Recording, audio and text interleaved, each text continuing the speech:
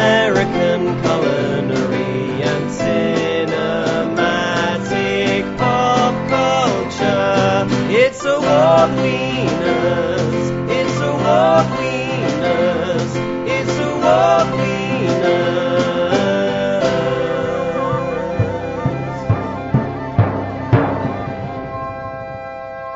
Welcome to Award Leaders. I'm John, joined by my co-host from Womb to Tomb, David. This is our Night at the Oscars, where we watch Oscar-winning movies while enjoying Oscar Mayer wieners. It's a celebration of American culinary and cinematic pop culture. In this episode, we discuss the musical drama about gang warfare, West Side Story, winner of the 1961 Oscar for Best Picture. Dave, what's going on? Wacko Jacko Daddy-O. Bim Bam. was it Bim Bam or it was like Bim Bam, Zim Rome? There's some really wacky slang in this one. I mean, Daddy-O. Down goes the trouble youth. Yeah. How am I doing? I'm doing pretty good. I am back in New York City after a 2-month break. I escaped right before Omicron, and now I'm back. Yeah. What's up with you? I mean, it's basically work, and then that's it. Can't really think of too much I've been doing outside of that. But you're doing good since last we talked. I think everyone's still like in their COVID phase. Like, I think maybe it's coming to an end. I hope. It feels like that. Yeah, it feels like that. Because we felt that way like 3 times before at least, and then it doesn't end. Maybe we're getting back to normal. I think we've got a couple things planned. I'm going to go visit you in like 3 weeks or so. We've got some things that we'll do in New York City before you leave. Yeah, I'm thinking about leaving New York. I'll let everyone know about that when that happens, actually. When you're here, we'll make sure to visit the West Side and do some snap choreography for the TikToks, just so we can gain some more followers. Do you know what neighborhood this is supposed to take place in? I mean, I bet you could figure it out. I bet we could Google right now what neighborhood it's supposed to take in. We could figure it out. I don't even think it's a neighborhood. It might just be a street, 2 streets. According to the internet, this is set in the neighborhood of Lincoln Square or San Juan Hill on the Upper West Side of Manhattan. Yeah, I haven't been there. I don't think I have either. I don't even know where that is. No, we can hit up there when you can visit.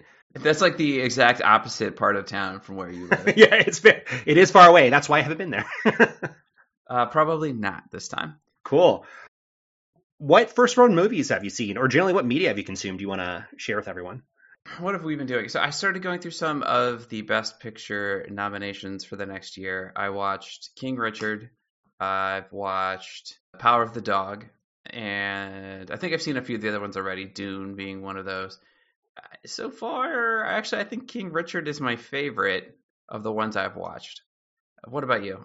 I've seen 7 of the 10. I'm going to probably see Licorice Pizza this week, and then the last 2 I haven't seen, so West Side Story and Drive My Car, drop early March. So I will see all 10 before we do our Best Picture prediction episode. Generally, they're fine. I do like King Richard. I did want to mention a movie I saw that's very new, Moonfall. It is the most ridiculous movie I've seen in 5 years.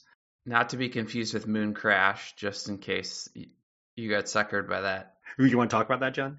Sure. So on Google Movies, it's where I typically rent my movies. There's a movie called Moon Crash, and it was like $6 to rent. And I was like, oh, I wanted to see that. That's the movie I've been seeing trailers for. No, it's not. It's like one of those knockoffs that looks like the movie that's coming out to try to get people who aren't paying close attention to give it money. And it almost got me until I looked a little closer and was like, wait a second. That's the story there. I'm going to wait for Moonfall to be streaming, and then I'll watch it. That looks like a fun movie. Dave, tell us your thoughts on it. I described it as every 20 minutes it got twice as dumb, and I liked it 4 times more.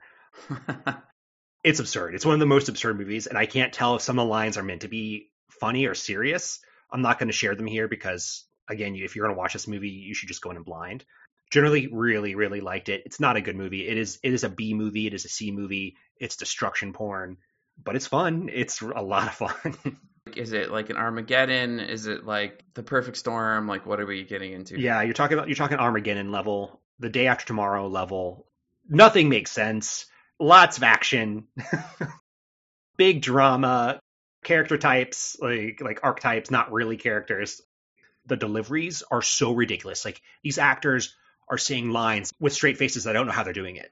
Literally, and this is just one, they're like, save the moon, save the earth. and straight face the whole way through. It's good. It's good. Yeah, so I would recommend that. I wouldn't rush out to see it though. So if you have a chance to see it on streaming, you can just wait for it to stream. I was lucky and I got a matinee showing for $8, and I was the only one in the theater, so I had a private screening. This is my shocked face. That's always nice if that happens. It doesn't happen too often though. It's hard to get it to, where you're the only one. There's always like two people that show up and you're like, damn it, almost to myself. I could be on my phone the entire time and no one would care. I didn't do anything. I just watched the movie. I put my feet up. That's about it. Yeah. John, are you ready to jump into this movie? We're talking about West Side Story, the 1961 version. We know the new version's up for Best Picture as well, Spielberg's version. I haven't seen that yet. I'm actually looking forward to it for a comparison. But Dave, how would you describe the 1961 version of West Side Story? Yeah, I think we're going to go short and sweet on this one. It's teens from rival gangs fall in love. The other thing is like the setting is New York City, and the gangs are sort of like ethnicity based. So one is Puerto Rican, the other one is Polish, I believe. The first generation Americans. It's an American gang comprised of kids whose families were immigrants. Okay, so movie facts. So this movie was released October 18th, 1961. It has a runtime of 2 hours and 33 minutes. Usually I'm one to complain about this. It did not feel that long, to be honest. Budget, $6.75 million, and it brought in a hefty $43.6 million. It had two directors, so Robert Wise and Jerome Robbins. There were two directors because Robbins, he directed and did the choreography for the play, so they brought him in to do the dancing in the film. Wise was on hand to do the drama. He was known for doing films ahead of schedule and under budget, so that's how they're going to split the work. An interesting fact here is that Robbins, again, the choreographer, he was fired from the production about 45 days in because he was 20-something days behind schedule already. The good news is he'd already filmed most of the dance numbers at that point. And they brought him back to do some of the editing because it was in his contract. I would mention Robert Wise. I believe he also did the editing for Citizen Kane, so he's very accomplished. I mean, so is Jerome Robbins. The screenplay was done by Ernest Lehman. This is where it gets complicated. So West Side Story, conceived by Jerome Robbins as a modern adaptation of William Shakespeare's Romeo and Juliet. As a side note, Romeo and Juliet itself was adapted from a poem. The script was done by Arthur Lawrence. The music was done by Leonard Bernstein, and the lyrics were done by Stephen Sondheim. Stacked production house, I guess. I think at the time, both Bernstein and Sondheim were like 25. Nothing makes me feel worse than finding out a 25-year-old did this play. There's the music for the play, yeah. Okay, it's like, oh, my career's really not taking off. John, I want to play a game. Okay. And this game is... Stabby stab? Guns. Guns. Knives. Bricks. Rocks. We're going to get to that. So this game was the best Willie S. adaptation. Okay. Do you want me to give you some, or are you going to pull one out of your head? Because I have some in the script that you can just So you're saying, like, what Shakespeare... what Shakespeare adaptation is the best? Yeah. Okay, so, like, someone who has taken something and made another version of it. Yes. So I'm not even sure I know that many. I guess you could say, I think 10 Things I Hate About You is based on Taming of a Shrew. It is definitely one of them. I don't remember it's that one. What are the other ones we have? You know, one thing I actually have sitting in my collection that I have not watched yet is Rosencrantz and Guildenstern Are Dead. It's like two side characters from Romeo and Juliet. They have their own narrative created about them. It's like an indie film from the 90s with Gary Oldman, I believe. Oh, so you actually have a list of things that I'm supposed to... No. I was just guessing if you'd add some to it, but I have a list if you want to look at them and tell me which one you think's best. Okay, sure. Like, yeah, you want to show me the list? So we have Lion King, West Side Story, 10 Things I Hate About You, and She's the Man. Other ones that are not on this list that you might want to throw in there, My Own Private Idaho is one. And then the rest escape me. But these are the ones that I think are probably the most popular. So, like, The Lion King is, like Othello or something like that? Hamlet? Okay. I'm not really that big of a Shakespeare fan, at least the source material. That I'm like, well, that's sort of boring. Yeah, we've talked about this before. It's really the language. Since we last talked about Shakespeare, and I think this is really funny. I was trying to find contemporary reviews of Shakespeare's plays. They were generally considered average. They're like, it's fine. So I'm going to answer the question. I think Lion King is the best adaptation. Okay. I don't have strong opinions about this, so I'll agree with you. Yeah, great, perfect. Everyone go out and watch Lion King. Simba. Simba. Watch the animated one. I'll say that, not the remake. animated Lion King. So West Side Story went up against The Hustler, Fanny, The Guns of Navarone, Judgment at Nuremberg. John, have you seen any of these movies, and what are your thoughts? So I could not actually find The Judgment at Nuremberg streaming anywhere, so I didn't get to watch it. I don't know why that one is hard to track down. I watched The Guns of Navarone, and honestly, I don't know why that's a popular movie. Did you see that one, Dave? I did. I watched it. I like it. It's slow, though. The build-up, it's like an hour before anything happens. There's been a lot of movies that are like this that have come out since then, and maybe this was the first of its kind. It's basically, this team of crackpot infiltrators go in to destroy a Nazi gun so that they can invade Italy. And it's entirely fictional. I don't quite know why it was popular. Fanny, I watched the trailer. It's an early Leslie Caron movie, and we covered her in Gigi. Mm-hmm. So she was a French actress who kind of barely spoke English at the time, and this is a few years later, so I think her English is better. But I was kind of like, no, I'm not going to put myself through a 3-hour movie of that. And then The Hustler, man, is that a depressing movie? Oh, and it's yeah. really long. Yeah. I saw The Judgment of Navarone and The Hustler. Those are the two I watched for this. Generally, those are considered the major competition for West Side Story. And just to get this out there, like West Side Story dropped, and everyone's like, okay, this one's Best Picture. This race was not exciting. For a while, it was Guns of Navarone. They're like, well, this is good. It's actiony. It's really difficult to put this together. Hustler came out. Everyone loved the acting. And then West Side Story dropped. They're like, done, over. I think West Side Story, I would say, is by far the best of these. Yeah, same. Yeah. And I also had a hard time finding Judgment, and I wasn't going to watch Fanny. This was one of those years where like all the movies are really long. I literally can't do this. Too much time. No. So did the Academy make the right choice? I guess. I think so. Yeah, I think so. I would say the biggest snub of this year was Breakfast at Tiffany's.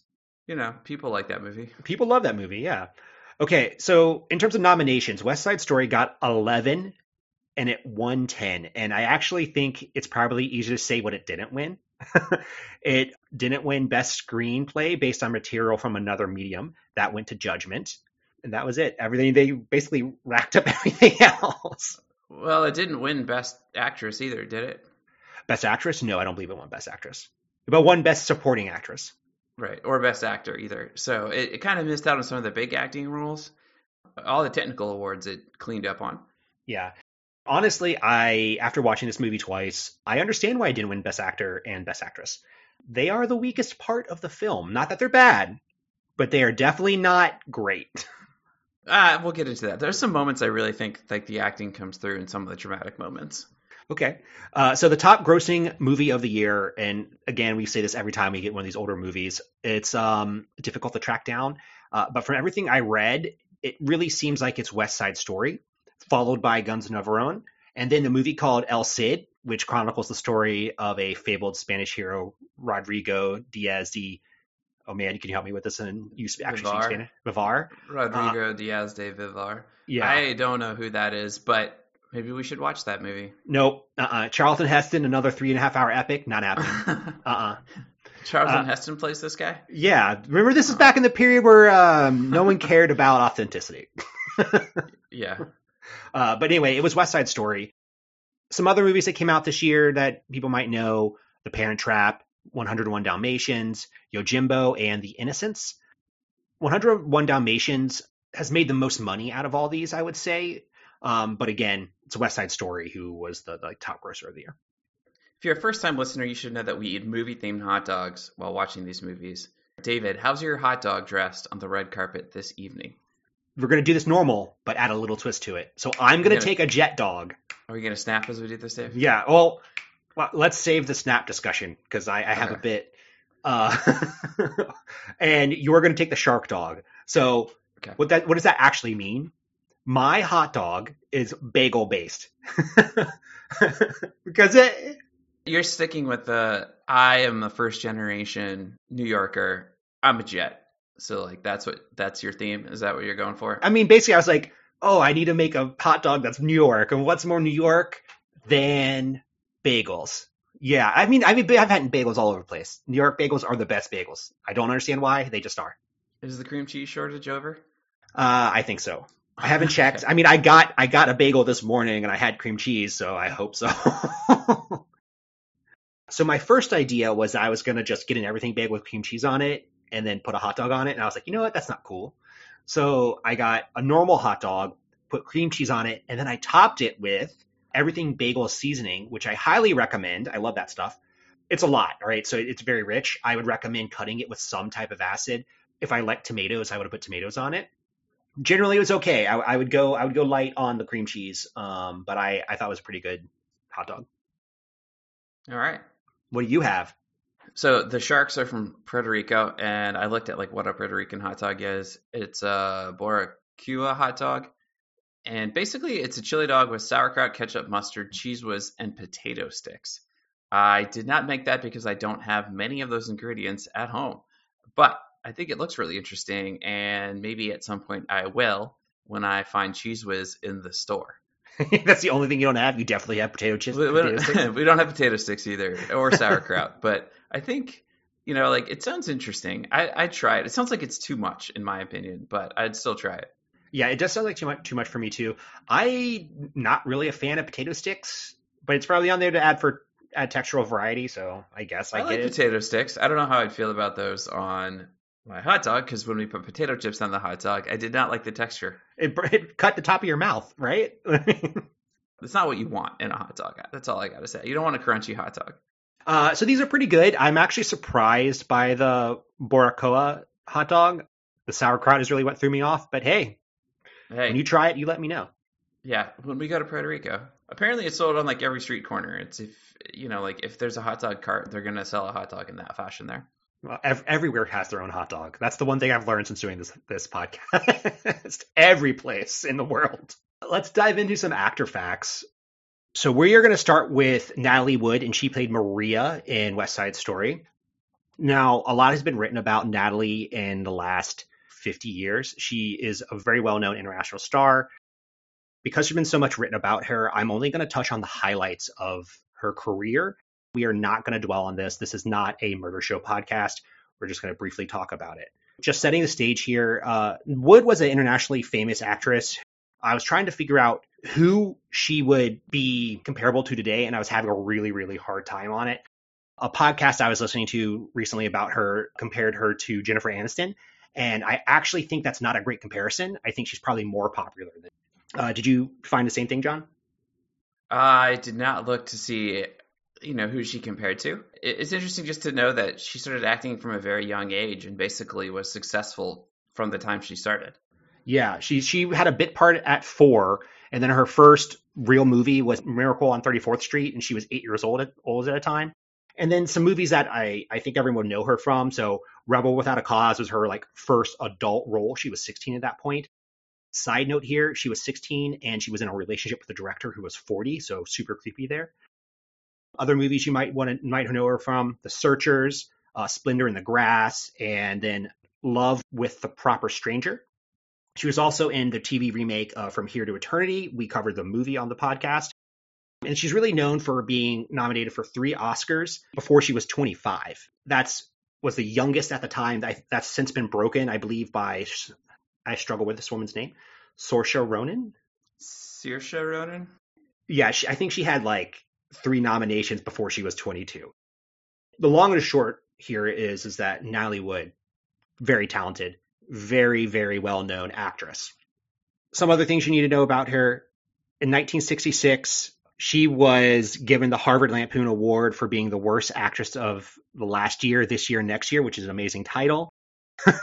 And then she actually showed up to get that award. John, would you show up to get it?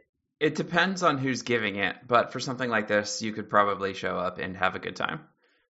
It just reminds me of when Halle Berry showed up to get her Razzie for Catwoman. Sometimes you just know. That's a terrible movie, and she knows. And I remember reading the quote she had. She's like, "Someone's giving me an award. I'm showing up to get it." And I was like, "Good for you, girl." Some things you need to know about her in West Side Story.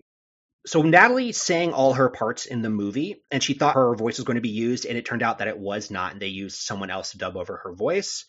She could sing. She just wasn't as strong at it as they wanted. She did practice very hard and had like a voice coach and like worked very hard to sing her part. But when you hear it, you realize there is a good reason they had someone else do it. She's just not strong enough. Like she's like talented, but not like a superstar. There's some notes she can't quite hit. And when you hear like the recorded version, you're like, oh yes, okay, now I understand why like they sort of replaced her. So I think in her contract, they were going to give her a shot to do the singing. And ultimately it was the decision of the director. They didn't tell her. They just did it. That has to be brutal, right? You show up to the show, you're like, oh no. It's a musical. I'm going to quickly talk about her death. I think she might be really well known for that, and maybe in our generation. She died in 1981 at the age of 43. She died under, we're going to call mysterious circumstances. So she drowned. At the time, she was married to Roger Wagner. He's a well-known TV actor. Essentially, she disappeared off the back of their boat.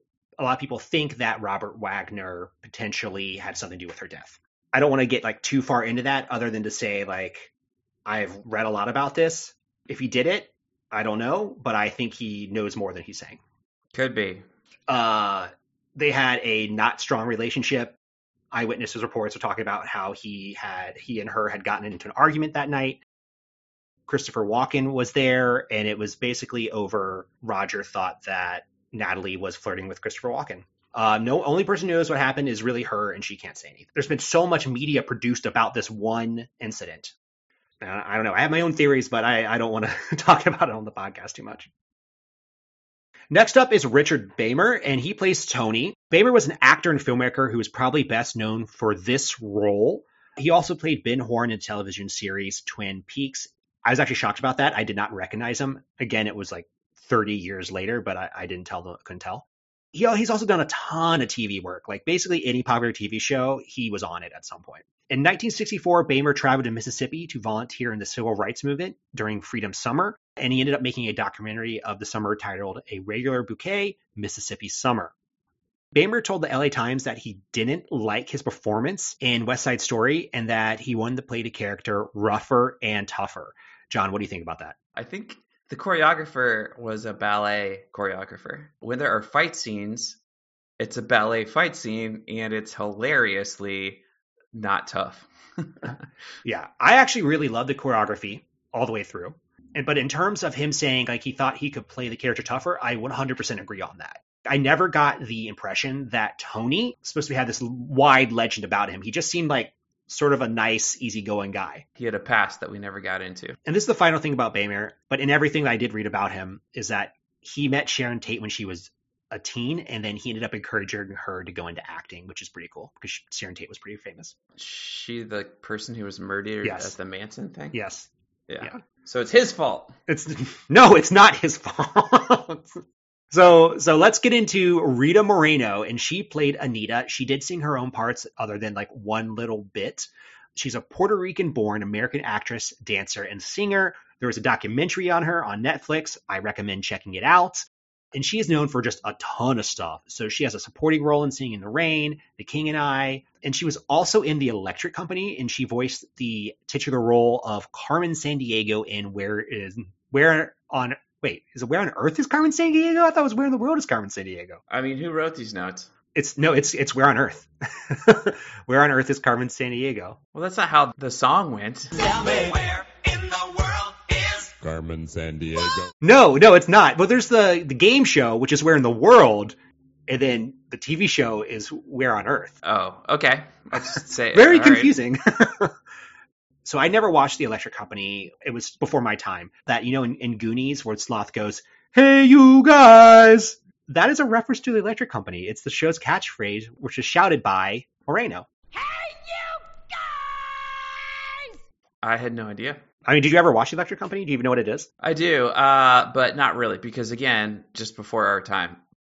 Moreno is also an EGOT winner, one of maybe 24 people to have this. So she has 2 Emmys, she has a Grammy, she has a Best Actress in a Supporting Role for West Side Story, and Best Feature or Actress in a Play.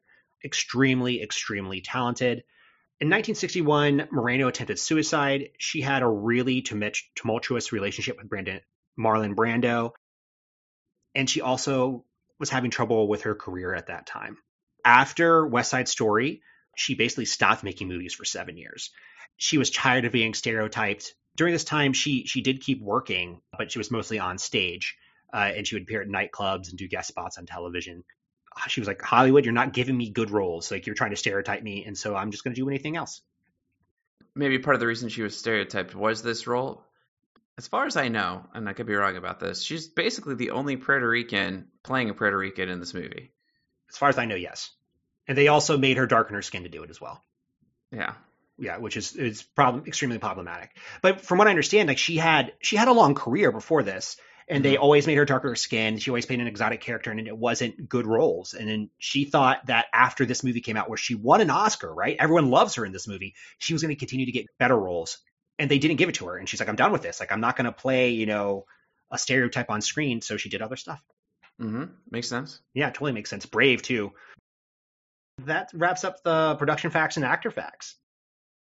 All right. So we have a little historical context, and I think we both read a little bit about this. I heard in the commentary of the film that someone was like, I want to remake Romeo and Juliet in a contemporary setting. They heard some stories in the news about these gang wars that were happening in certain cities. I think when he learned that there was Latino gangs, that was something that interested him because he liked Latino music. Yeah. What did you get out of this, Dave? Yeah, so I read, it was a 3-paragraph article that described a gang fight outside of a dance, and the gangs were the Raiders and the Bullies, and a teen actually died. And that's how they came up with the nugget that led to all this. There were gangs present in New York and LA, and when we say gangs, that has a different connotation then than it does now. So these youth gangs, they weren't out there selling drugs. They were really fighting over turf. Land, right? Like, we own this area, and women. And I would say that these, I know it's a weird thing to say. There's no better way to say it. That's just the way it was described. These gangs were super organized, John. Well, they had titles like president, vice president, and war counselor, and they had like rituals you to go through. That's the scene in West Side Story when they're like setting up the Rumble. All that is real. They actually went and did these things to go have fights. I thought it was all made up. Yeah, well, they had to coordinate dances and outfits. No, we're dancing on the playground today. You come tomorrow. I looked up some real New York gangs from the 50s, and here are the names I got. All right? Yeah. We got the Dukes. We got the Lords. We got the Assassins. All right, pretty strong, right? I guess We got the Enchanters. Not as strong. If someone come at me and said, I'm an enchanter, I'm like, lame. The Forsyth Boys. That's the weakest. No, is it? Like, I think the Enchanters is the weakest. No, this is like someone's last name. That's a area, a street. We had a substitute teacher in high school, Forsyth, Mr. Forsyth. and we were the Forsyth Boys. I guess so. Got Condors. Okay, I'm not. That could be better. It could be worse. The Egyptian Crowns.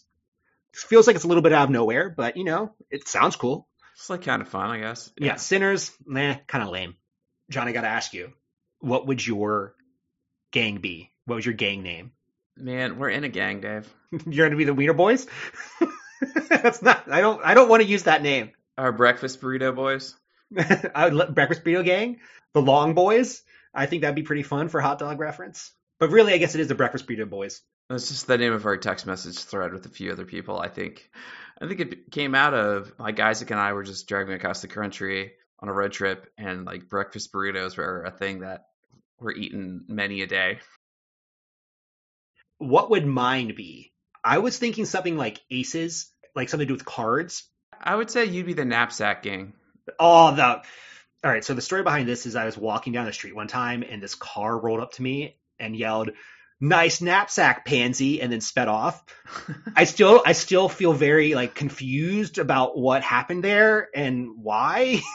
It's Dave was choice wearing of the like a language. shoulder bag or something. Yeah, I just had a shoulder bag. I was just walking to class. I did not understand it. I still don't understand it. I imagine it's just a bunch of theater majors, bullies, because like the use of the word knapsack is such a odd choice.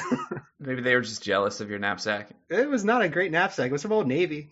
It's just like on sale $10 bag that I put some books in and some pens and walked on. But yeah, that is Gangs of New York, but not the movie. You ready to do the movie recap? You ready to rumble? Yeah, I'm ready to rumble. By the way, rumbles were real. Later on, then the gangs would send in a covert crew of like 3 or 4 to go beat up a lone gang member, a rival, and then leave. So, I mean, this just turned into the gang warfare of today, basically. I guess so, yeah. You can talk about gangs in King Richard. Yeah. That's true. They are in King Richard. The gangs weren't doing this for drugs, right? And actually, if a member was addicted to drugs, they would be teased mercilessly, basically ostracized, because when it came to a rumble, you couldn't count on a druggie. We're getting a giant fight. We need all people on deck. You're off not being able to function. You can't be in part of the rumble. Too bad? They kept being called a productive member of a gang. That's the language that was used in the article I read. It makes it sound like a product. Are you a productive member of this gang, John? Let's get into some gang talk. Okay. I've got some more for you in a minute here. For the thousands in attendance and the millions watching around the world on HBO pay-per-view. Ladies and gentlemen, let's get ready to rumble! Movie, West Side Story, 1961. We start out with a 5-minute overture followed by 90 more seconds of overhead shots of New York City. Dave, how do you feel about that as an intro to a movie? That just like 6 minutes and 30 seconds of nothing but music. Lame. We've talked about this previously. I'm not a fan of overtures. I don't want a preview of the music I'm going to hear. I just want to hear the music. Because there's also an intermission in the film. I think this is a holdover from it being a play. 100%. Yeah, absolutely. Probably doesn't make sense in this format unless you have people who are real theater buffs and want that. It's a lot of fluff. Again, we're in the 1950s. There's 2 rival gangs that are competing for control of an Upper West Side New York City neighborhood. The opening musical number of the film is basically the Jets and Sharks going back and forth against each other. It's like some fight scenes, graffiti writing. We get introduced to the Jets, who are sort of first generation Americans gang, and the Sharks, who are a gang of Puerto Rican immigrants. And before this brawl gets out of hand, the police break it up. Neither side likes the cops, and when the cops ask who started what, they say nothing. Why do we think these gangs don't get along? It's really unclear. This is the culture they have, is they have this gang, and they want to protect their turf. Why do they want to protect that turf? I don't know. Yeah, it's basically othering. They're not part of the Jets, so they're like the others. They have like a lot in common, so they don't get along with the police. The police seem to harass them. Neither seems to be able to get jobs. Part of it seems due to their ethnicity. They're really just trying to find the American dream, and they're struggling doing it. The only difference is like one, they've been in America for a generation, the other one, brand new. Some of the Puerto Ricans have jobs, but they're paid less than the Americans. This scene for me is, I'm going to call it daring. You're in a musical, and the first 20 minutes, it's no singing. It's just snapping and dancing. That's pretty shocking. I think it is in a movie. I don't think it is in stage production. I still think this is like a holdover. This is why I'm interested to see Spielberg's version. There's been a good bit of time since cinema and the theater have separated from each other, so they know the language of the medium better. He's going to have a contemporary take on how to do these things. The opening scene is also meant to show how tough these gangs are. Dave, do you think that works? No. So that's sort of a weakness of the entire movie with me, is that I don't really think the gangs are particularly tough. I know that you dislike the ballet. Like, I think I just have a different mindset than you with it. The choreography, I think the dancing choreography is fine, but when you get to these fight scenes, you don't hire a ballet choreographer for a fight scene. You hire a stunt coordinator. And it's just funny to me to watch these guys like spin and do ballet moves around each other in like mock fighting. When if you want it to look tough, I'd probably say like, let's actually get a real choreographer to do that. You could probably even do it in time to the music. And maybe I'm just looking at it through like more of a contemporary modern lens. Mm. I think if you did a different style of dance, you could make it stronger and more masculine if that's what you're going for. But the ballet fighting does not make sense to me. It does not seem like how a fight goes. And then there's also the scene where they're like passing a basketball around, which cracks me up so much because it's like these guys have never played sports in their life. Like it is hilarious. These are athletes, but they never played basketball in their lives. Agree. I'm not saying they're not in shape because there's a lot of physicality to the movie, but basketball is not a thing. I saw that too. Are you asking for John Wick, West Side Story? Interested to see Spielberg's take on it because I don't think you would use ballet dancing in fight scenes. You could use capoeira. You could use a whole lot of other things. It just does not seem to make sense to me. You know, again, they're limited by the art of the day, and we probably didn't have as much of the contemporary dancing as we do now, which I think would lend itself better to the fight scenes. So Cool. it'd be a different style of dance or a different type of choreography. That's my opinion on this. It's kind of a retrospective. We're looking back at this, and I'm just seeing how it could be done differently or better at this point. They're known as the Jets and the Sharks. I think Jets is a terrible gang name.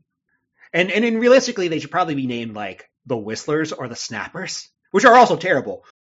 But they do more whistling and snapping than they do jetting. They just kind of picked the name. So originally it was supposed to be like, I read this somewhere and I couldn't track down the sources. So when I say this, like, take it with a grain of salt. Apparently, like in early drafts, they were supposed to be like aviation themed, and that's where the Jets came from, and it just sort of stuck. You know, New York City has a bunch of airports. The Upper West Side is like one of the places without an airport. You consider Newark the closest one. Yeah, I mean, didn't you asked me over text the other day? Like, are the Jets named after this movie? And the football team, yeah, the NFL Jets, right? No, they're not. Jets rhymes with Mets, and the Mets also played at the same stadium as the Jets, so that's like one reason. Which are next to major airports. So. Yeah, so that's how they came up with that. Everyone has a crazy name in this movie. Dave, we're going to play this game. We're going to play this game. You want to play it now? The name of the gang members are like pretty silly. I pulled a couple out, and Dave, I'm just going to ask you like which ones are actual members of the Sharks. We'll start off with that. Okay. But maybe you know because maybe you already looked at all this. No, I didn't look at any of the names. No. Dave, which one of the following are Sharks? Sharks. I only know two Sharks. We have Mucho, Loco, Burro, and Jose. Definitely Loco. Loco? Okay. Yeah. That's it. That's none of the other ones. Okay, you're right. So that Loco is one. I think the other names are, it's Bernardo, Pepe, Chino, Rocco, Indio, Juano, Luis, Toro, Del Campo, and Chile. So I didn't realize there were that many of them. There are a bunch of them. Okay. Okay, so Jets. Which of the following are Jets? Arab, Flex, Dino, and Joy Boy. I mean, Arab, and I don't think that the rest of them are.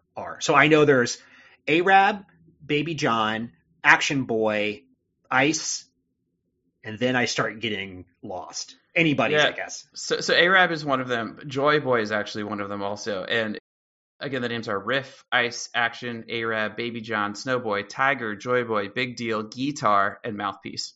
And then if you want to count the other one, Anybody's. Yeah, that's a lot. I don't know where the names come from. They're kind of ridiculous. Those are the names of the gang members. I mean, when you go into a gang, you get a new name. So now we have to create our own names, John. Mouthpiece is a good one. Mouthpiece is a good one. Yeah, that's true. That's true. If I had a gang name, I guess I'm going to go with the Expensive Pork Chop. Okay. Pork Chop. Not Lineup? Lineup's great. That's a good one, John. You going to be Lineup? No, because I think that is actually your nickname. Okay, Lineup. All right, we'll go for there. Getting into a little bit more of this, I think there's some design elements for each of the gangs. So the Sharks all have this leather cuff on one of their arms, and Converse All-Stars. Dave, I remember you had a leather cuff for a while. You might be a Shark. Well, I mean, they're the more interesting of the two gangs. After this like gang dance introduction, we focus in on Riff, who's the Jets leader. He determines that the only way to end this turf war is to have a rumble. Whoever loses has to take a hike. I don't even understand like why that's a thing because I think they live there. Yeah, I was very confused about that too. It's like, oh, you can't live here anymore? Like this is not going to work is what I kept thinking. So their plan is to challenge the Sharks to a rumble at the dance that's happening later that night. There's a young woman who's in the gang. She's kind of a tomboy. Her name is Anybody's. What is her story and what purpose does she serve in the movie? Because I cannot figure that out. I'm not sure either. It seems like the writer got infatuated with this character because you could have easily cut her and not lose anything. She even has a mini story arc. It's like she's not part of the gang and then she does something and becomes part of the gang. I knew you were going to ask this question and I kept thinking about it. And the one thing I kept thinking was like, are they trying to say something about the gang perpetuating itself? Like, it doesn't matter if these people die. Like it's going to keep repopulating. I wonder if this is like one of those subtle nods that people wouldn't have gotten at the time, but it's actually sort of a gay-friendly story character. That's definitely one interpretation. It's an interesting interpretation. I think the other thing is, like, as a non-gang member, she's the only person that could sneak into the Sharks' territory and get some info that is then revealed later in the movie. She's a non-gang member who's also in the Rumble at the beginning. So, like, how non-gang member is she? She just shows up. Yeah. She's like, oh, there's a fight. Why are you here? Yeah. We're making fun of Anybody's a little bit here, but I actually really like the character, but I don't understand why she's in it. So I don't either. And then they talk about zip guns, and I looked this up just to see, like, what is a zip gun? It's basically just a fabricated gun, not made by a manufacturer. So something you make in your house. I think that the modern equivalent would be a ghost gun, and those are like guns that are created with 3D printers or some kind of, like metal machining that you do at home. So it's like things that exist outside of typical tracking of gun ownership. Okay, yeah. And I was reading a little bit about it. They didn't work and dangerous. Probably dangerous, yeah. Yeah. They explode in your hand, misfire, So no zip guns in our gang, John. Just laser tag for us, Dave. I think let's get back to this. So Riff, who's the leader of the Jets, wants Tony, his best friend, to back them up in the fight. Tony's kind of drifted away from the gang. He actually has a job now. It seems like he's thinking beyond the relatively small world of these teenagers. And I think that's just an interesting theme of the movie generally, is like very focused on this small territory. None of them have ever left, but it's basically they have a very small worldview.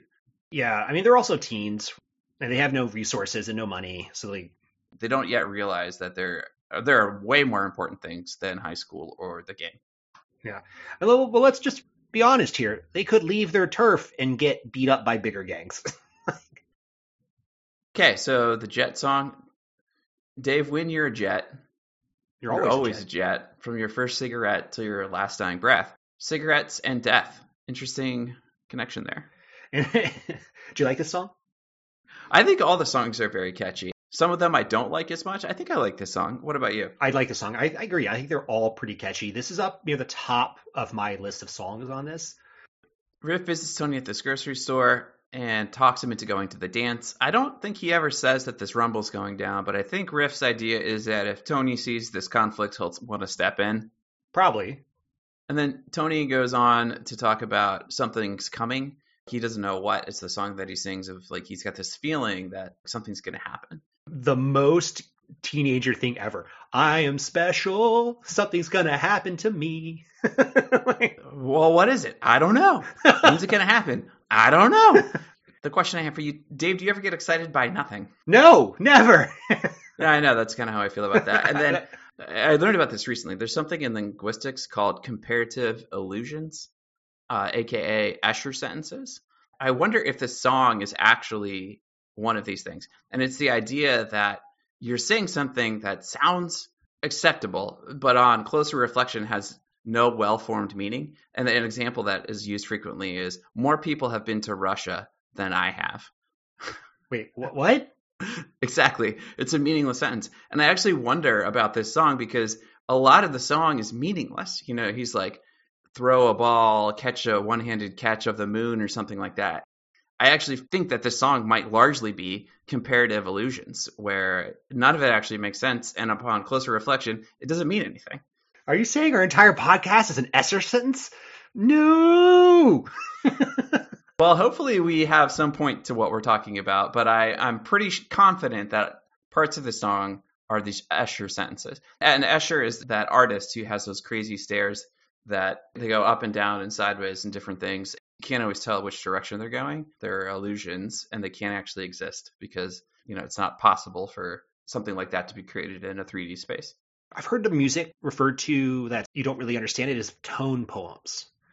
You get emotion out of it, but it doesn't really mean anything. Or it means something on an emotional level, but not on a logical level. And maybe that's the purpose of this. They're trying to give you a feeling, but boy, do those sentences not make sense. And so the feeling is, I know something's up. I'm guaranteed for bigger and better. Yeah, I think he's excited about the possibilities of life. But what are they? He doesn't know. Because he's a teen. He's never left his turf. I have just one little note here. I really like the way that Riff and Tony greet themselves. Birth to earth, sperm to worm. No, They say womb to tomb. yeah, and I guess my note is here is like there are subtle differences between the movie and the play, and they wanted to make the movie more PG so they can distribute it larger. And this is like one of the things that was changed from Birth to Earth. The original line was sperm to worm, which is better. Oh, I guess that makes sense. Yeah. Yeah, okay, yeah. alright. It's like some small things here and there they want to change. You know, this is a business. They basically say like fucking several times. Like he's like, we basically curse without cursing in the movie. They do that quite a bit. What do they call that? Slang? Wacko Jacko! Like minced oath, I think is the word for taking a swear word and making it PG. Okay. Dignifying it. Yeah, I think it's called a minced oath. I could be wrong. I'm learning all bits of facts today. Like you really went deep into this. You can just make it up like frack. Basically, those are the words that they toss in there. It sounds like it, but it's not. They're like, we wanted to toughen it up, so we threw that kind of dialogue in there. Speaking of the weird jargon and slang, they made up a bunch of it because they thought if they used real slang, it would date. It's It still does. of its It's time. really bad. Yeah. I was No gonna say jazz until the rumble. that. Okay, Arab. Yeah. So after that, we meet Maria, again, Natalie Wood, who is the sister of the Sharks leader. She's also preparing to go to this dance. We have these two characters who are tertiarily related to the gangs. We have Maria, we have Tony. That is where the conflict's going to happen, and we can see this happening. We go to the dance that night. Tensions run high as the Jets and Sharks dance off. Actually, I like the music here. It's sort of this mambo music. My understanding is that Bernstein spent several months in Miami or Key West. You could actually hear Cuban radio channels from where he was staying, and he heard this kind of music, and he's like, man, I really want to write something like this. And that's how he got this piece. So, John, did the Sharks or the Jets win this dance-off? There are no winners in this, Dave. No, there's a winner in this dance-off, John. Because Okay, well, tell me, Dave, who won the dance-off? Sharks, 100%. Jets, they're okay. Don't get me wrong. But they lost me with they have like a head bop moment, and I was like, I'm done. You've lost. At the dance, we do see the tensions as the two groups collide, sometimes on the dance floor, sometimes literally, sometimes not so literally, and they basically separate onto different sides of the room. You can tell the dance organizer sees this and is trying to do things to bridge that gap. There's actually a police officer there. Gangs have kind of agreed that this is neutral territory. In this dance, they have this like mixer where you're supposed to sort of wag and wheel around in a circle, and when the music stops, you then have to dance with the person across from you. I think this is where Tony and Maria connect. They kind of see each other. It is definitely that moment in film where everything else fades into the background. It's only the two of them on the dance floor, and they fall in lust. So glad you mentioned that. I'm so glad you mentioned that. I struggle with the story of West Side Story because I don't believe in love at first sight. Seeing literally a 16-year-old and an 18-year-old like see each other, like fall in love, I don't buy it ever. Like I don't think it's ever going to happen. Well, they're attracted to each other. They are definitely attracted to each other. Don't get me wrong. I think that's what it is. But to say that they're in love, which is the word that they use, is a bit much. But again, they're kids. They don't know what they want. They don't know what they want. I mean, they don't know what they're doing. They even kiss, then a few minutes of eating each other. And then Bernardo, leader of the Sharks, sees his sister Maria dancing with this white kid, knows that this guy's loosely affiliated with the Jets.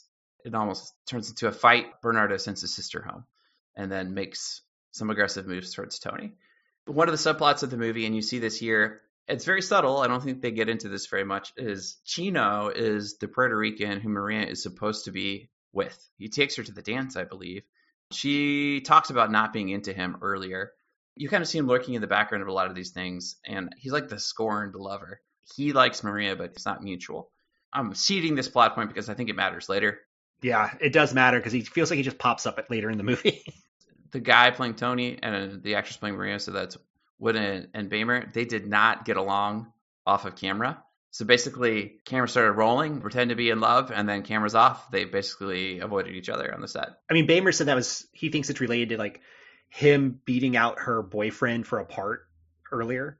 I don't think they were ever overtly mean to each other. I never heard a story like that, but they just kind of avoided each other. They were otherwise. professionals. Yeah. They did their job. Yeah, okay. Riff then challenges Bernardo to a rumble. They agree to meet at Doc's pharmacy, that's where Tony works, to hash out the details. After the dance, Tony sings about how infatuated he is with Maria. So this is the song, Maria, I just met a girl named Maria.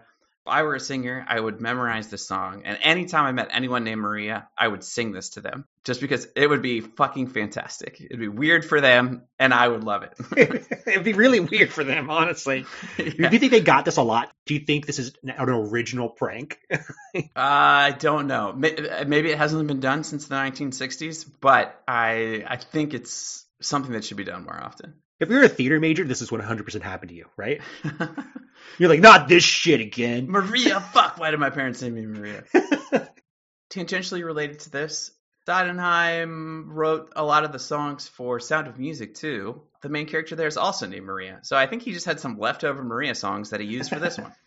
Are you joking or being serious? I think I'm half joking, but I think he mentioned a couple times there's some songs left over from some other musicals that he had written that he wanted to use and snuck them in here. Okay. I don't know if that's the Maria connection, but it was mentioned that he wrote a song and it wasn't for this initially. He's economical. How do you solve a problem like Maria? How do you grab a cloud and pin it down or something? Yeah, well, I was thinking about the answer to this in the context of both this movie and Sound of Music. It only works if you're an older man and you have to seduce the younger woman. Because that's what happens in both movies. I actually think both those Marias are like... They're young. Well, they're young, but they're also willful and strong characters. Can't do that to Marias in these movies. Like which is interesting. So we can talk about this in a minute, but there's a song that's written about this Maria that the Sondheim later said didn't quite make sense for the character. So we actually got a question about this, and I think this is a good way to pepper this in. Someone asked us, do we like this movie or Sound of Music better? I mean, they're very, very different. I actually think both of them are pretty good. I think that's a good question. Yeah, I struggled with it too. I can go first if you want me to, so you can Sure. think about it. Yeah, so I'm going to preface this saying that I like both of these movies. I think West Side Story has better choreography, but I like The Sound of Music better. They both have really catchy songs. I think the cinematography is very different because this one feels like a play and Sound of Music does not because they have more on-location sets. It's hard to say if The Lonely Goat Herder or one of the songs here got stuck in my head longer, and maybe that's how I would choose what I like. I'll come back in a week, and if I'm still humming West Side Story songs, we'll know that maybe this is the catchier one. I'm going to sabotage you, John. I'm going to give you an earworm. Okay. A deer, a female deer, Ray, a drop of golden sun. So in a week, you're going to have that in your head, and we're going to side with me. And you have one more note for this section. Yeah, so this is the dirtiest line out of context. When Tony goes up to Maria's fire escape to see her, Maria says to him, "Come visit me at my store the following day." And she goes, "Tony, when you come, use the back door." Yep, I laughed Dirtiest out line loud. in the movie. It is 100% dirty, or we are just dirty people. And he's like, "Thank you for Maria, I will." That'll be in the next scene. In the next scene, we have Anita, who is Bernardo's girlfriend, saying that she has the right to dance with whoever she pleases. Bernardo doesn't agree. They start to argue. Then they start singing a song about living life in America. The girls seem to like it. A lot of the boys do not. I actually think this is a really good song about the plight of the immigrant. So they left home, which is very hard to do. All the things family, other things are there. But you leave because opportunities aren't great. You need to go to this other place for jobs, stability, those kind of things. But it's really tough coming to a new country. The girls are saying that they like it. They have some things that they wouldn't have back home. It is a better quality of life. The boys are saying it's really hard here. We don't get along with a lot of the people we meet. Probably culturally, things are very different. And we see this sort of clash. I love this song. It's definitely my top 3 of the movie. Love Rita Moreno in it. It's a fun song. I mean, I do know it's a little bit controversial because it stereotypes Puerto Ricans and some people don't like it. And I can see that, and I agree there's some things probably could be changed with it. But in terms of dancing and choreography, it's really up there for me. On the same night, the Jets wait for the Sharks to arrive at Doc's grocery store. They are visited by Officer Krupke, who warns them not to cause trouble. He was at the dance. He saw like the things that they are getting into. His partner in the car says, "We got a 1013." And I looked up what that was because I was curious. Basically means adverse road conditions. So somewhere in the city, there's like a water main break or like some kind of like pothole or something that they had to go look at. So I thought that was interesting that they left in a rush for that. Do you like this song? I like this song. I think it's really funny. I think it's like the perfect song for a punk band cover. It's actually been covered by some punk bands, so I found that online. I think it's probably one of the funniest songs in the movie because it's talking about the system that they get shuffled through if the cops haul them in. So they go to like a head shrinker, they go to a social worker, and they get bounced around, and the cops tell them not to do things or behave certain ways. And basically they don't have anyone on their side to help them get out of whatever situations they're in. And they always end up in jail. And they always end up in jail. Can you explain to me, or maybe help me understand the role of this song in the movie? It's catchy, but like, why is it here? I think it's just saying that the teens feel like they don't have a lot of options and that the system is failing them in many ways. The reality is like they're kind of looking for jobs and kind of looking for ways to get out of whatever situation they're in, but they don't seem to know how to do that. And the system doesn't provide that for them. They just bounce them through these different people and it's not a real solution. I think that's kind of what it's getting at. You know, how did you interpret that? I mean, I interpreted it as that that the system doesn't understand the kids. And that they're saying to them, like, you have all these things wrong with you. But the kids are like, no, we just really like being part of this gang. Well, I mean, I think the gang is like a symptom of their situation and not necessarily the answer either. The gang is just like another part of the system. The gang is what's become of them because the system has failed them. Like they don't have an outlet for any positive growth. It seems like I'm not really sure they're in school or going to school or anything. But could be the summer. Yeah, it's a weekend. Like, I don't know. Could be anything. Hard to say. I think maybe that's interesting because there's a point where they say like they tell us to get outside, but we're not allowed to be outside. They're like, what are we supposed to do, right? It's like, well, their home lives are terrible, so like being at home is not necessarily good for them because like there's like, you know, my parents smoke marijuana and all these other things. They don't really have a third place to hang out, which maybe is Doc's store. Really, is like kind of how they avoid getting into trouble is sometimes just hanging out there. Well, if our audience has an idea, you let us know. All right, so after the Sharks show up, they hash out the details for the Rumble. When it comes to weapon, neither side backs down and it escalates to knives and different things. Then Tony shows up and says, y'all are a bunch of chickens and that they should just have a fair fight. In a certain way, he de-escalates it from something that would probably be fatal to black eyes and, you know, busted knuckles. Maybe fatal. And Bernardo accepts the agreement. They're going to have the best man in each group fight it out. Bernardo thinks it's going to be Tony, but Tony's like, I'm not even involved in this. I do not want to be. Well, what does that do, Dave? I think, you know, what does Bernardo accepts, but only when he thinks he's going to fight Tony because Tony likes his sister. That's really the only reason he accepts the one-on-one, I think. This is a callback to earlier when I said I had a strategy for the weapons section. Okay. Here, they're trying to one-up each other, right? So, for example, brick, and you would say... I don't know, rock or whatever. I don't know what. Lead pipe, and you would just say, like... Chains, yeah. What if you just pick the weirdest stuff? So, like, get... Dodgeballs. Fish heads, pillows, and just completely make them like, what is wrong with this guy? Snowballs. Sack full of radishes. What? The thing is, they're like, do they really want to mess with someone who's going to come with like just the most bizarre weapons possible? I don't know. Pineapples. Yeah, pineapples get hurt, man. That could hurt. That's too strong, John. Too strong. For us, it'd be like hot sauce. Chipotle burritos. We got an eating contest. All right, how many Chipotle burritos could you eat at once? I think I could do 1.5, but that would be about it. I don't know. What about you? I could definitely do one, but that is like a limit, my absolute limit. I think I'm comfortable at 3/4 of a burrito. But that sucks. That sucks because then you have 1/4 of a burrito and you're like, what do I do with this? This is like, you can eat that later. Yeah, but it's mostly a snack. Like, it's not. Yeah, but that's fine. I mean, after you had like 1,500 calories in that meal, like a snack is all you need for the rest of the day. So what I'm hearing is when the Breakfast Burrito Boys are challenged to a rumble, We are going to go first with burritos as the weapon. And then snowballs, and then Yes. we'll just work our way up from there. Ooh, I really hope this gang's soft. We're like Counter-Strike. Oh yeah, Counter-Strike. Oh baby. I'm terrible at that game. We gotta find someone who's really good at it. And you know what, John? You know what's next in this movie?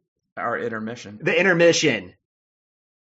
I effectively used this intermission. I'm gonna be honest. I was happy it came through. So we don't see intermissions a lot in movies. Again, I'm curious to see if Spielberg carries some of these things from the stage over into his version. I would hope not, because honestly, the movie's 2.5 hours. You could cut the intermission. You could cut the overture at the beginning. Save yourself 10 minutes. I appreciated the intermission. I understand your logic behind it, but I did go and make a cup of coffee. In 5 minutes, impressive. It's not even that long. It's like a 90-second. Yeah. Well, that's also another point. Like, the intermission's not long enough to go to the bathroom and come back, especially if everyone's going out for the intermission. Like, So either cut it or like, get a good one. I can't remember what movie I saw in the theater. There's only one time I remember in my entire life there's an intermission in the movie. It was a Disney movie because the timer was like a Mickey Mouse watch, like pointing at how much time was left. So you had like 15 minutes to go out, get a snack, go to the bathroom, and come back. There's one in The Hateful Eight. There's an actual intermission in the theater? Yeah. When I went and saw the film version of it, there was an intermission, which I thought was pretty cool. And then I also used it as on my second watch to break, because it's just like an hour and a half into the movie. So I was like, yeah, I'll just watch the rest tomorrow. All right, so back from the intermission. We're in the next day. Maria is at the bridal shop she works at, or maybe she's a tailor, it seems. Something with clothes. She's in an unusually good mood, and the other girls notice this about her. She sings the song I Feel Pretty. So this is what I was talking about earlier. Sodenheim said that he wanted to show he could write a song that rhymed, but looking back, he said this doesn't really fit Maria's character. She's not this kind of person. What does he mean by that? She's not the type of person to be happy? She's not the kind of person who's going to sing I feel pretty and witty and gay. She's like a pragmatic, practical, strong-willed, strong woman, and this is like not a song that she would sing. Like, that's not in her character. I don't particularly find someone who falls in love at first sight pragmatic. Well, just saying, like he wanted to actually cut this, but they're basically like, too late, we've already built sets for this. Oh, I mean, I don't have too strong thoughts on it. Like, I thought it was fine. Later that day, Tony arrives at the shop. Maria tells him that, he should stop the fight altogether. They have this cute little scene where they pretend that the clothes on the mannequins in the shop are actually family members, and they're introducing each other to them. Imagine how their wedding might go. This mirrors Romeo and Juliet when they actually get married. I think this scene's insane. They've known each other for less than 24 hours, and they're like pretend getting married. So as they say, the brightest star burns the fastest. Oh. The song that they sing here, I think, is really interesting, mainly because I went to a Catholic wedding in the summer.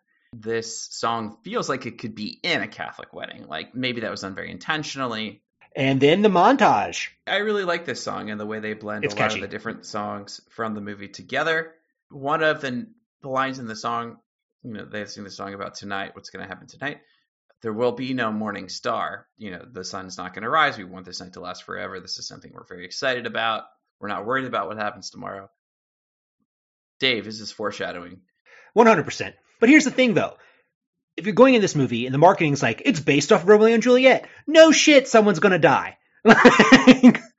Like, its question is like, who is it going to be? Is it going to be Riff or is it going to be Bernardo? Because you know one of them's going to die. Tony or Maria. Yeah, Because yeah. exactly how Romeo and Juliet ends. All right, so then this rumble goes down.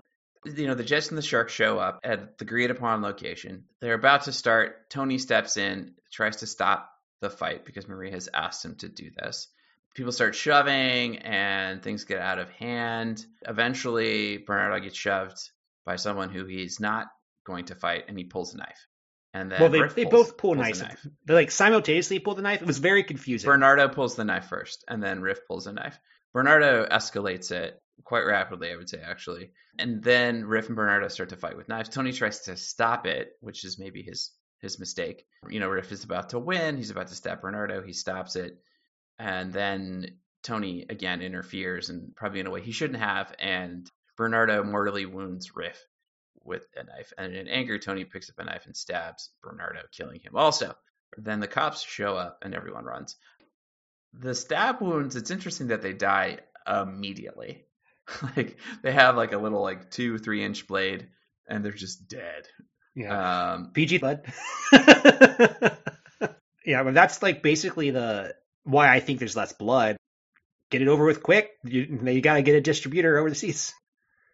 I actually think the fight scene, this is where, to me, it doesn't come across as realistic. It is like a ballet fight, which is where I think, again, a contemporary style of dance might be better, or just some different choreography might work better for this scene today. Because to me, the fight looks silly. It's two guys rolling around doing ballet moves. I really like it. There's like one part of the dance number that I didn't like. It is very ballet. So it's like Riff jumps. There's like this jump scene that looks way too staged for me. But in general, like I like the choreography of the whole movie. So I think that's just something that we are not going to agree on with it. Yeah. So, I mean, that's how Riff dies. If I were to redo this scene, Riff does this like ballet jump. It feels like almost intentionally into Bernardo's knife. It seems silly to me. You could have done it where Tony maybe gets in the way. Riff can't see what's happening, and then when he moves out of the way, he gets stabbed by Bernardo. That's how I would have changed it, instead of him basically running into the knife when he was clearly avoiding that in every fashion just seconds before. I feel like that could have been done a little differently to make it real. I also wonder what would have happened had Tony not shown up, because he had basically de-escalated the fight into a fair fight. So Dave, do you have thoughts on this? I wouldn't want to mess with Ice, that's for sure. Ice is also like a foot taller than Bernardo. Yeah. So Ice was going to win that one in a fair fight. I think it would have turned into a rumble, honestly. I don't see But I don't see you this think, ending. Do you think the knives would have been drawn and people would have ended up dead, or do you think people would have just had like some broken bones and a black eye? I want to say probably no knives. Probably no weapons. They all came with them, but as long as one person doesn't pull it, they're okay. Yeah. It was really the did Bernardo escalate that really rapidly? The scene goes like this. You know, Tony shows up, he tries to stop the fight. People start shoving. Bernardo says some things to Riff, and then someone shoves Bernardo from behind, and when he spins around, he then pulls his knife out, and then Riff pulls his knife out. Yeah, and that's because he where felt threatened, probably, because he's surrounded. he was fighting Ice, if you recall. Yeah. That's where things escalated. It seemed like the rules of the fight were off at that point when Bernardo's getting shoved by people who he had not agreed to fight.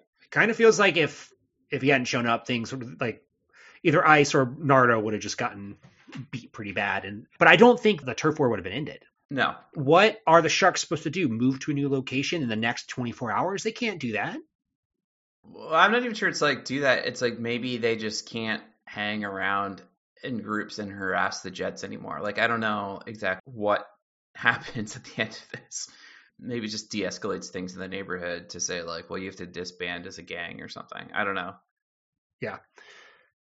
We are back at Maria's apartment, and Chino, one of the gang members, tells Maria that Tony has killed Bernardo. Chino, who's also in love with Maria, realizes that she is not particularly interested in him and leaves. Yeah, which is bad news because Chino is also Bernardo's best friend. Is that said in the movie somewhere? I didn't pick up on that necessarily. That's what I picked up on it. They're very close. I always thought Chino was like number 2 in the Sharks and his best friend. It's like the equivalent of Riff and Tony. Here's the interesting thing about Chino. He's played by a Filipino, not really Puerto Rican, not even in the same ocean. So Hollywood, huh? Nothing surprises me because remember Shirley MacLaine played an Indian woman. I'm glad we've like moved past it, but like any of these older movies, none of it surprises me anymore. Okay, so then Tony arrives at Maria's apartment. He actually creeps through the window while she's looking in a different direction, which I think is strange. He asks for forgiveness. He kind of tells her what happens and says, like, no one really wanted this to escalate. I tried to stop things. It didn't work out the way I wanted it to. Now both people are dead. She forgives him. He says he wants to go turn himself into the police. She says, don't do that. And then they sleep together. So does this make any sense, Dave? Oh, hell no. Yeah. This is nonsensical. This is the part where I'm like, Yeah, it doesn't make one I think lick they of could sense. have ironed this out a little differently to have it make sense, but usually when you murder someone's brother, they're not really interested in sleeping with you within 10 minutes. So, I also thought it was very bizarre. I don't know. well, they agreed to kind of run away together and they'll meet at Doc's grocery, get some money together, and head out of town. They want to get married and kind of start over where they don't have this hanging over them and they don't have these societal pressures that have put them at odds. Mm-hmm. I thought this was interesting. They actually moved some songs around from the original production on set. So the song Cool is sung here, which actually was supposed to happen earlier. And then the Officer Krumke song was supposed to happen here. But they moved them around. I actually think it makes more sense this way. Oh, really? Yeah, so it's a little different than the stage production. And I think, again, part of the reason the stage production went this way, I think even the Sondheim said he wanted to move it around. But again, they said it was too late because they'd built moving sets that had to work in this fashion. So they couldn't adjust it. So Ice takes over the jets and tells everyone to stay calm. They find out that Chino is hunting Tony and plans to kill him, and he has a gun. So the jets scatter to try to find Tony to prevent this from happening. So I want to talk about Cool. That's my favorite song in the musical. I love the dancing. I love how contained it is. They have those like weird moments where they're like acting like they're fine and they'll go like pop, pow. Just generally really, really loved the scene. Just stay cool. Stay cool. Stay cool, John. Stay cool. Anita goes back to Maria's apartment. She actually says she will help deliver a message to Tony to let him know that Maria will be there. Does that make sense for her, Anita? I definitely wouldn't do it. Hell no. Anita scampers off to tell this message to the Jets. When she gets there, they are a little concerned that she's like a hired assassin of some kind or refuse to let her see Tony. They harass her, and it actually almost does seem like they're about to rape her. And then Doc comes into the store. It's like, what are you doing? And then Anita, being very upset at this, as she should be, says to them, in a lie, that Shark found out about Maria and Tony and then killed Maria as a result. So Doc hears this and then goes and delivers that message to Tony, who does not take it well. So in this scene, Doc is getting at the theme of the movie because he says something along the lines of, why are you kids always acting like a war's on? Yes. And I think that's like what it comes at. Like no one understands why they're doing these things that these kids are doing these things that they're doing. Maybe the kids don't even fully understand. When does it end is the other question that he asks. Kids just tell him like he doesn't understand. But this is again where you see the immaturity of the children and how Doc's questions should be pondered, but are not. So a note about this scene. So Moreno was sexually assaulted as a child and she had a very difficult time filming this. She broke down at points, and then all the actors who were playing the Jets had to comfort her. Watching this scene, like I think this is probably what got her the Oscar. I think she did an amazing job here. Is this the scene, because Tony now hears Maria is dead, that sets him on his sort of inevitable path to the end? Yeah, absolutely. We know that's going to happen. Again, we all know Shakespeare because we've read it in junior high. So thinking Maria dead, Tony leaves the store and runs through the streets, shouting Chino's name, hoping Chino will find him and shoot him and end it. So on a playground, Tony actually spots Maria and they rush towards each other. He realizes she's not dead. At the same time, Chino also sees Tony and fires at him. One of them is struck. We're not exactly sure who for a second. It turns out it's Tony. He dies in Maria's arms. The rest of the gang members arrive. Maria takes Chino's guns and threatens everybody, basically saying, like, what's wrong with you? She blames Tony's death and basically all the deaths on the stupid rivalry that really doesn't matter, and tells them to stop fighting. The two gangs get together and carry Tony's body away.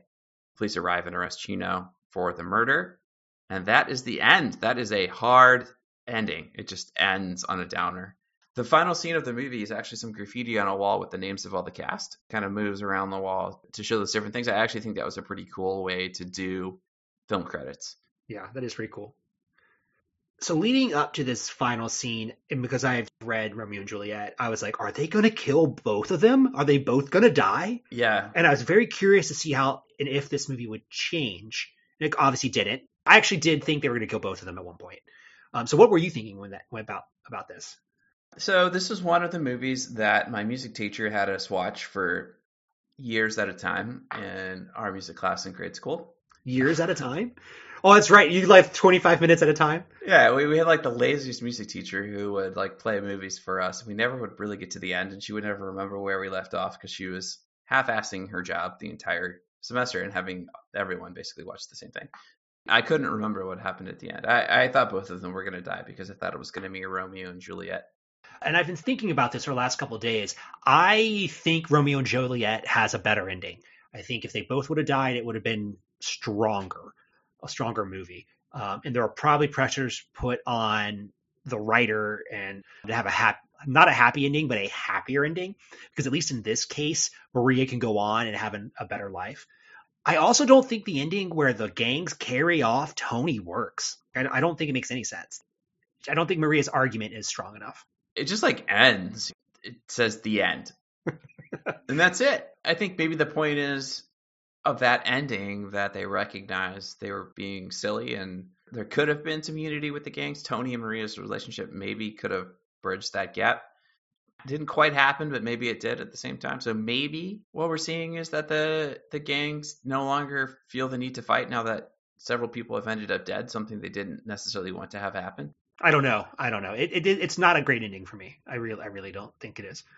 So what do you think would have happened had Tony not died? Do you think his relationship with Maria would have worked? I don't think so. These are kids. I don't think it would have worked.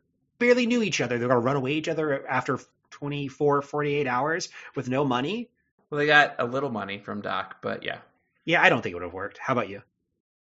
I would probably agree. Been a few weeks and they would have started fighting because they don't know anything about each other. Yeah, they're going to just take a trip to New Jersey for a long weekend. Yeah. And then Maria's going to come back. Sorry, Mom and Dad. Sorry, Nardo. So is West Side Story still relevant today? I guess I can answer that because they made a movie of it, another movie. So it's yes. Apparently, there's a program that was developed around the West Side Story with the police where they bring in rival gangs and have them watch this movie and then discuss what's happening between them to de-escalate tensions between them. So I think that's another way in which this movie stays relevant. Interesting. I mean, I think it's really cool. I would like to see how it worked. I would like more stories around that. Let's get into why this movie won. I covered this. So again, when this movie came out, it was a clear Best Picture frontrunner, and it won Best Picture. So it was not an exciting race. What people need to understand about this movie is that it was really groundbreaking for the time. 20-ish minutes before a dance number. The choreography is very, very strong. The music is very strong. It looks amazing. Acting is pretty good. Some parts really good. It just crushed it, honestly. Like other movies weren't gonna surpass it. Watching those other movies, this one just stands out. It's got catchy songs, good set design, good cinematography, good acting. I agree with everything you say there. Yeah. Can I ask, do you get tired of people doing Shakespeare interpretations and adaptations? It's not something I'm necessarily looking for, but if someone does it well, I guess that's great. What about you? We get a lot of Shakespeare stuff. And not that it's bad, but I'm just like curious why. Comes with like maybe some gravitas to it. Yeah, I don't have a full thought on it other than like, oh, it's just curious that we really go back to the Shakespeare well a lot. Is that the thinking there? People are like, oh, Shakespeare. Oh, yeah. Yeah, but also like, let's be honest, like some of his stuff's really good, right? I know that we say we don't like him a lot, but it's really the language that I struggle with, not the story. Like the stories are pretty awesome. Right. I need it interpreted for me. Right. The Shakespearean prose. Right. You do have to sift through that quite a bit. Yeah. So, I mean, the situations are pretty cool, and that could be it. And it could be that they're universal themes, like or love, like immediate love is, people want to write about that all the time. So maybe that's what it is. It's a good story, and actually modernizing it makes it more accessible. Yeah, that's true. That's true. Could you imagine reading Shakespeare and your teacher's like, and now you're going to watch West Side Story? Yeah, I think we did that. No, we watched the Claire Danes one, I think. Does anyone remember if that's any good? I mean, John Lake Lezamo's great in it. You got your Leo. I don't remember. Oh, and what's his name? Ant-Man's in it. Paul Rudd? Juliet's supposed to marry him. Yeah, and he looks the same, exactly the same. We should watch that again. I have not watched that in years. Yeah, I mean, maybe we'll do the Baz Luhrmann trilogy. Okay, so critique. What do you got? I think the biggest thing is probably Puerto Rican characters were not particularly Puerto Rican. Marina was the only one. And then, as I said, one of them is actually Filipino because many of them don't really even have speaking lines. We could have just gone with Puerto Ricans. So they applied some makeup to make them look a little darker. Even the actual Puerto Rican, they changed how she looks to fit whatever stereotype there is. So maybe that's the biggest problem is like there was a strange stereotype of what Puerto Ricans were supposed to look like, and it's not actually what Puerto Ricans look like. And it's problematic because Puerto Rican history isn't taught. What you see on screen, it's all you know. Yeah, it's all you know. So that's like these stereotypes they're negative stereotypes. So that makes this film, problematic in some ways. Right. You don't like the fight choreography. I think we've covered that. Yes. Don't hire a dancer to do fight choreography is my general advice. Yeah, I think that's fair. I would like to see your interpretation of this. I'm not a fan of Wood and Bamer. I think they're really outshined basically by everyone else. So there's that moment where Bamer like screams Maria's name and you could feel some anguish there. I thought that was a good moment. Yeah. But I was really into Bernardo's character. I thought he did an amazing job. And same with Anita. I was watching Riff move around through some of the songs. Pretty physical actor. He was walking on his hands, kind of using gymnast bars to swing around and pull himself up on. So like he was physically in great shape and could do a lot of the things that they wanted. So that was impressive as well. Yeah. One of the things for me that I wish they would have done more of, the characters felt too soft. There was like this sheen over everything that they weren't rough enough. And I just wish they were, especially the Jets, were just more rough. I think that would have lent some credibility to the narrative. They don't seem particularly rough and tough to me either. Cool. I do have audience questions. Let's go with that. Yeah, so I asked Twitter and our Instagram fans, just send me some thoughts. Like, what do they want us to talk about? And one of them I got was, is this movie better than Singing in the Rain? I don't know if you've seen that movie, John, but I have. No. Singing in the Rain is superior to West Side Story in basically every way. I haven't seen Singing in the Rain in probably 15 years, so it's really hard for me to say. Yeah, I mean, I watched it last year. Like, I know it is. Like, I love Singing in the Rain. It's wild. Gene Kelly doing some amazing Gene Kelly work. This is one of my favorites. Where do all the gang members practice their dancing? On the playground. Yeah, could you imagine that they're like, no, we have choreography dance practice today. You go under the underpass. I also like, there's a bunch of alleys that are sort of just dead ends. Like, that's where they hung out. There's not that many dead alleys in New York. I know of 2. Everything is basically filled up. Maybe it was different in the 50s, but... And then this is what I had to interpret. It was just Rita Moreno Queen ? So I'm going to go with yes. How about you? Like, you're saying like, yes, Queen? Yeah, I think so. I'm just interpreting it. Like, I don't understand it. Does she do a good job in this movie? Yes. Yes, she is amazing. You're right. She's an EGOT winner. How does this movie compare to the new film? That's a great question, and we'll cover that likely in the Oscar prediction episode because we have not gotten to it. Curious to see what a modern interpretation is. Yeah, same. I bet the knife fight, like you said, is probably going to be much different. I haven't seen the trailer, so again, I don't even know. It's like Captain America and Winter Soldier. The Marvelification of movies have struck again. Favorite song? Oh, probably the Officer Krumke song, just because I find it funny. What about you? No, Crump You? Yeah. That was supposed to be F you, by the way. Favorite song? I love Cool, followed by America, followed by the Jet song. They're all very strong, I would say. Is this better than Romeo and Juliet? So what Romeo and Juliet doesn't have are catchy show tunes. That's true. So in that aspect, yes. Is it better? I think the story needs a little work for a few of the plot points. Like, they're pretty threadbare as to why certain characters do certain things. And I think that needs to be workshopped a little bit. Yeah. I think the story of Romeo and Juliet is better, but I think this is a better watch for entertainment value. Yeah, I think that's a good answer. I agree with that. Yeah. Okay, so this is one, again, like I have to interpret. It was just snaps ? And so here's the thing, John. I could not be a member of the Jets, and here's why: I can't snap. At all? I can chew. I'm gonna do it now on the microphone. Whoa. That's about all I got. It's like the softest, babyest snap. I can't do it. Yeah. Why? You need to practice, Dave. It comes with practice and dance. Could you imagine anybody sitting on the stoop like, I'm going to get my snaps in and I'm going to join that gang? But anyway, I'm really bad at it. I do love that scene, though, the snapping. I think it's really cool. Those are the end of our audience questions. Thank you, everyone. I really appreciate you sending in to me. And if I missed you, I'll just try to respond to you on Instagram. So winner or wiener? I think it's a winner. It's entertaining. It has good songs. The cinematography and sets are great for what it is. You know, they definitely made it still feel like a play.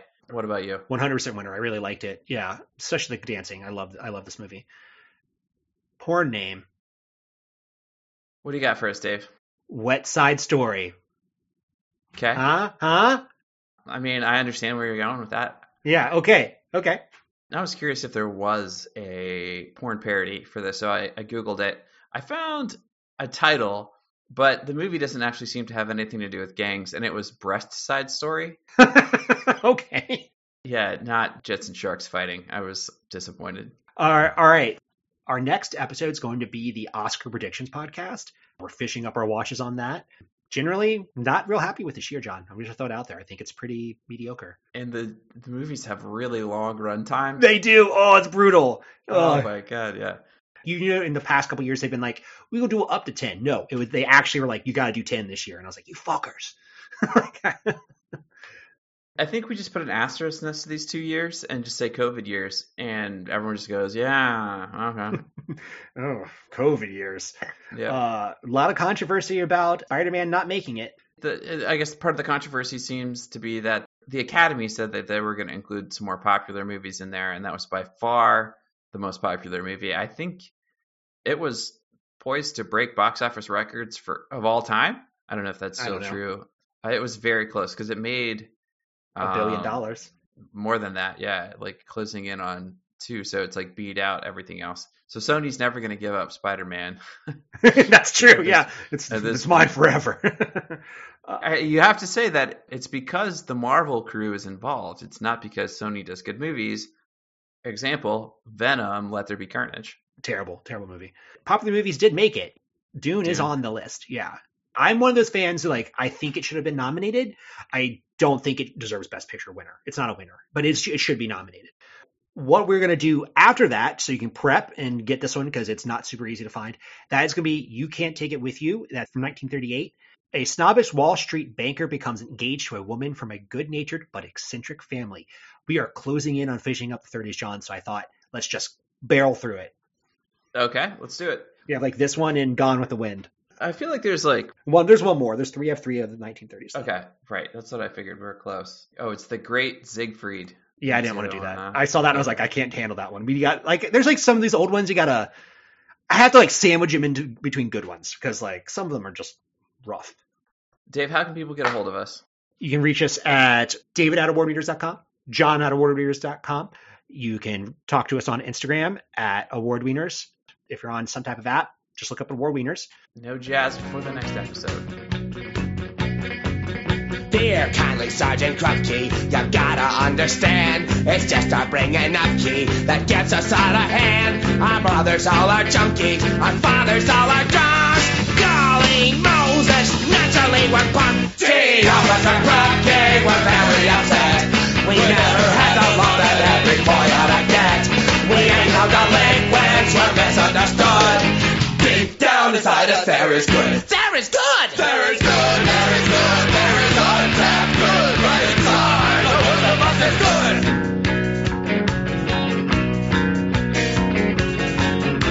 That's a touching good story. Let me tell it to the world. Just tell it to the judge.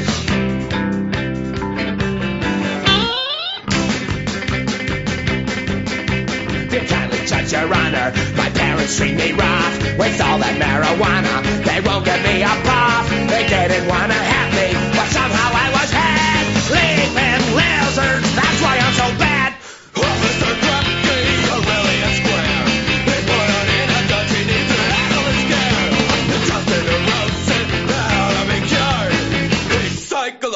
disturbed. I'm disturbed. We're disturbed, we're disturbed, we're the most disturbed, like we're psychologically disturbed.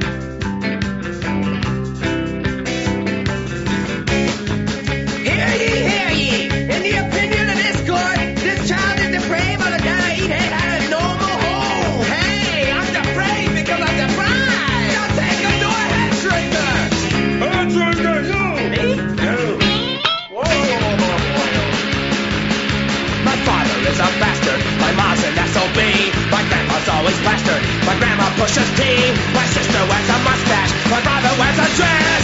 Goodness gracious, that's why I'm a mess. Yes! Opposite Crumpy, you're really a slob. This boy don't need a doctor, just a good honest job.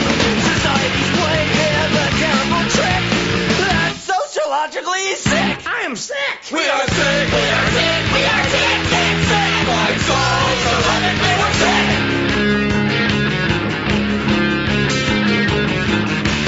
My opinion, this child doesn't need his head shrunk at all.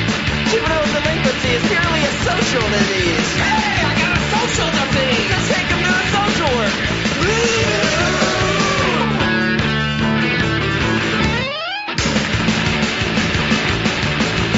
Social worker, this ain't gonna make some dough. But be a soda jerker, which means I'll be a schmo. It's not that I'm social, it's just I'm adding work. Gloriousky, that's why I'm a jerk.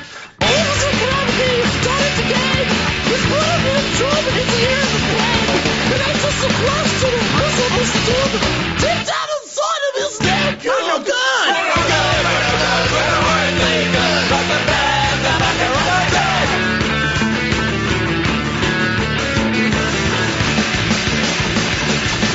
The trouble is he's lazy. The trouble is he's drink. The trouble is he's crazy. The trouble is he's sting. The trouble is he's growing. The trouble is he's grown. Monkey, we've got troubles of our own. Gee, Officer Grumpy, we're down on our knees.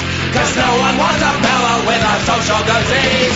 Gee, Officer Grumpy, what are we to do? Gee, Officer Grumpy, fuck you!